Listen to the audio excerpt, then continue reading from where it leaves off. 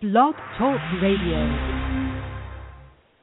Hello and welcome everyone to Hallway Conversations on Epilepsy.com. My name is Dr. Joe Sirven, Editor-in-Chief of Epilepsy.com.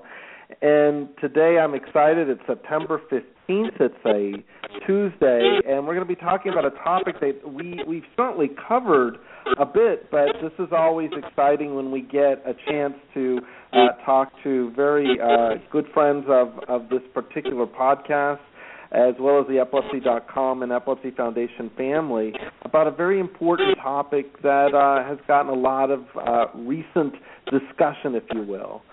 We're going to be talking about cannabis for epilepsy.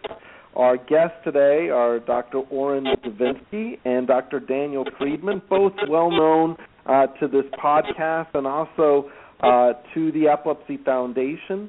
And they just recently had this terrific review article published on this topic entitled Cannabinoids in the Treatment of Epilepsy in the September 10th issue of the New England Journal of Medicine. So I wanted to kind of have them share with us some of those important points that they place in this great article. And gentlemen, welcome to you both today to our conversation.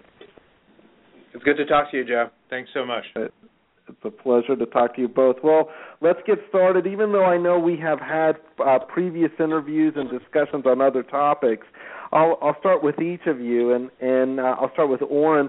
Can you, just for our audience, just share with us your current work in epilepsy and, in particular, your role in the field? I've been a clinical epilepsy doctor for about 25 years and have had diverse interests from quality of life studies to cognitive and behavioral neurology to surgical work, and more recently have focused on sudden death in epilepsy and have also been very interested in cannabinoid therapy. And Go ahead. I've been an adult epileptologist now for over 5 or 6 years, and my interests are, the treatment of drug-resistant epilepsy and the consequences of drug-resistant epilepsy. So I too am interested in mortality in epilepsy and sudden death in epilepsy, and also methods to develop better therapies for epilepsy. Well, I appreciate both, and I know you both talked on these other topics, so we're just happy to have you here. I'll start off by once again congratulating you both, but we'll get right into the meat of this. Dan, just for the audience, what are cannabinoids? What is that?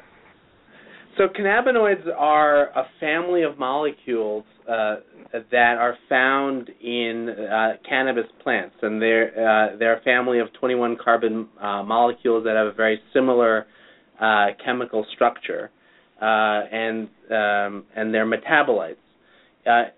There are over 80 different cannabinoid types that have been found in cannabis plants, but they're just one type of biologically active compound that can be derived from cannabis, and there are other compounds as well that we know a lot less about. I know we just go ahead, please.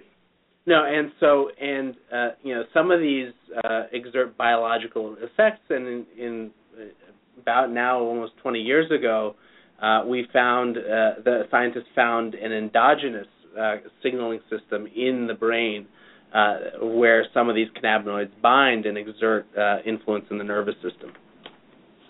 I see. So there's something already that we're already programmed in a way to respond to. Orrin, who or how did someone find that cannabis might work for seizures? So the possibility that cannabis is an anti-seizure medication may go back as far as 1800 years BCE in Samaria from some potential comments and texts, but it's been definitely used in classical periods in the Mediterranean, in Greece and Rome, and then certainly more recently in the 19th century in England. Gowers has nicely described detailed case reports, and Russell Reynolds, his predecessor in England. So it's been around for 150 years in Western medicine, but it's really all been anecdotal, and until we get the results of our first double-blind study, hopefully in 3 or 4 months, it remains anecdotal.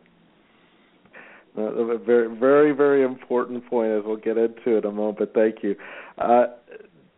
Dan, you mentioned the endogenous cannabinoid receptor system. What do we know now, or currently know, about the use of these compounds for seizures? So, even before we understood the mechanisms of the body's own cannabinoid system, there have been animal studies that have shown efficacy of cannabinoids such as THC or cannabidiol, which is sort of the predominant non-psychoactive cannabinoid. And in animal models, these cannabinoids have shown some efficacy against evoked seizures. So in various species, it seems that engaging the cannabinoid system has effect on seizures.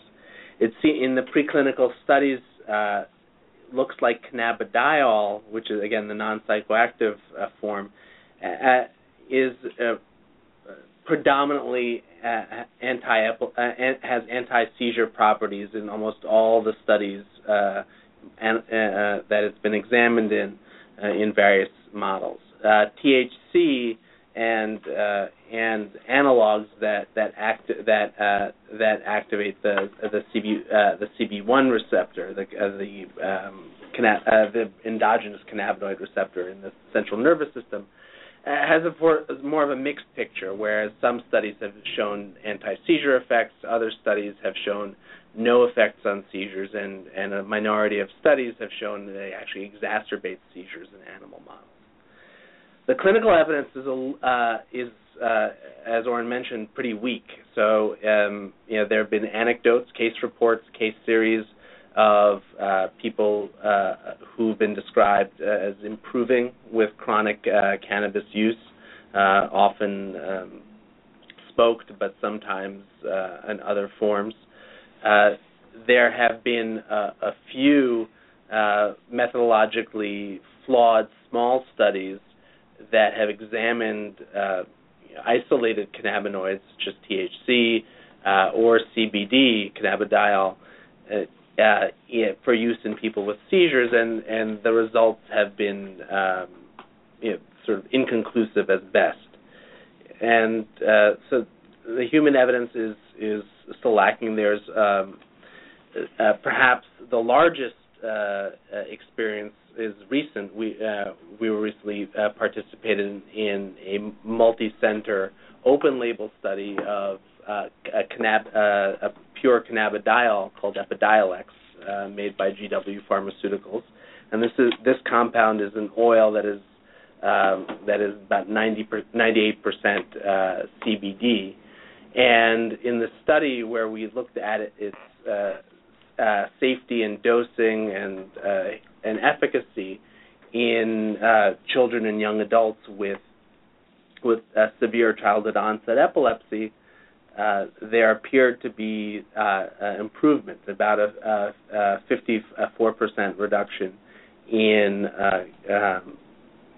sort of seizures with motor manifestations, so countable seizures. Again, with the caveat, this is an uncontrolled study, but there seems to be a signal there, and as alluded to before, double-blind placebo-controlled studies are now in progress for both Dravet syndrome and Lennox-Gastaut syndrome with this compound, this preparation. Fantastic. Orrin, I know Dan has mentioned the ongoing trial that's double-blind and controlled for this, and he mentioned also some of the effectiveness results. Can you kind of flip the other side of the coin and look and talk to us about side effects or adverse reactions that, even though it's early, what are the early signs telling us about some of the problems that we may encounter with the use of this particular version of these compounds for epilepsy? So in our open label study, and this combines information from multiple participating sites, about 10 or 12, By far and away, the most common side effect that was seen was somnolence and fatigue. A number of children in the studies had some diarrhea.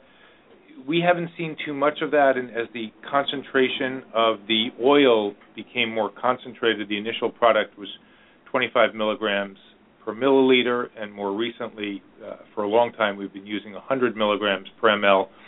I've seen very little of the diarrhea in the last 6 or 9 months. Dan, I don't know if you've seen any in... Mostly in adults who have to take large volumes. Right.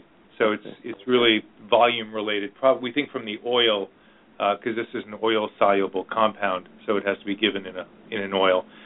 So really tiredness has been the major thing, and we have seen one drug interaction that is relevant for people taking clobazam or Onfi.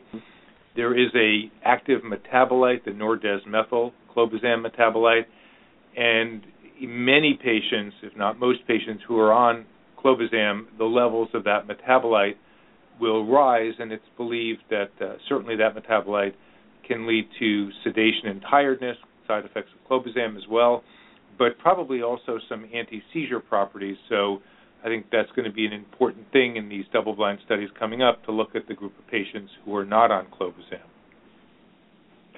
Which is this is always so important and helpful, because I know so many people have their own ideas of what this will look like. I guess I'm going to give you the most commonly asked question that I think we get from our readers, that we get from our patients.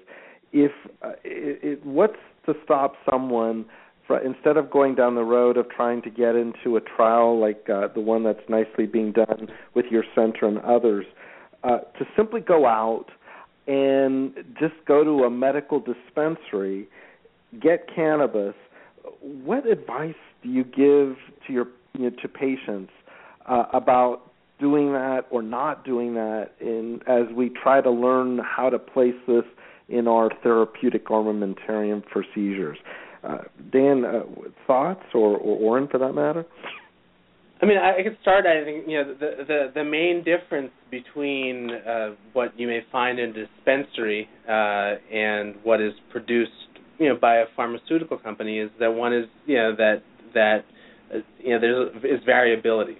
So something that is made in dispensary you may have fluctuations in the composition of the cannabis with different concentrations of CBD and THC, which might have potentially harmful effects. That variation may change from batch to batch as the growing conditions fluctuate, and that's different from a compound made under good manufacturing practice facilities, where from batch to batch there's a consistency. I know that the patient is getting 25 milligrams per kilogram each time they get a dose, and so that is the advantage of the trial. And certainly there are issues as well in labeling. So recently the FDA did an analysis of I think 10 cannabidiol products that they got from the internet, and they found that some of them actually had no cannabidiol in it. Some of them had much less cannabidiol than they claimed on the label, and some had more. So I think that is certainly something a patient would take with caution. Yeah, the other thing to add to it, two things. Number one, there are certainly some groups selling pure cannabidiol over the internet, and I just don't know what the reliability is from laboratory studies, as Dan mentioned. So that's one thing. Hopefully they're good, but unfortunately when the FDA did a survey, it looked terrible from the ones they examined. The second is that for the people who live in states that do have medical marijuana, very briefly, there's all the products you'll get that have cannabis-based oils or leaves or plant material are going to have THC and other cannabinoids to varying concentrations. And THC has been shown in adolescents to have cognitive and psychiatric side effects. Obviously, many people have used it in their youth or continue to use it and tolerate it well, but its effect on young children is just not certain for THC. So I do think in principle CBD may be a safer compound. And then the other fear is just when people are doing this on their own, and I think all of us as epilepsy physicians know this, on treating any individual patient, if you believe in something, and especially if you're a parent or a medical dispensary, prescriber, they want to see things work. And if it's open label, the placebo effect and the desire to believe, and this whole entourage effect, which has been written about, and Dan and I have read a lot about it. It started off as one thing in the scientific literature, and it's exploded into this mythology, essentially, of you need THC, and that it was 100 miles away from what Ben Shabbat and Mechoulam wrote about when they coined the term entourage effect. Isn't that the truth when it comes to truly a snowball effect when it's come to this?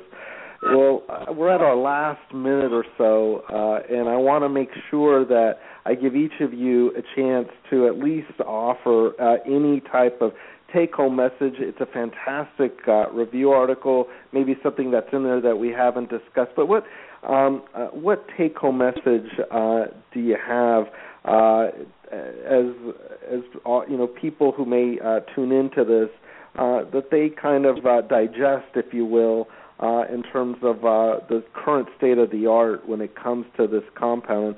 And Orrin, I'll start with you. What take-home message do you want to make sure that we send out?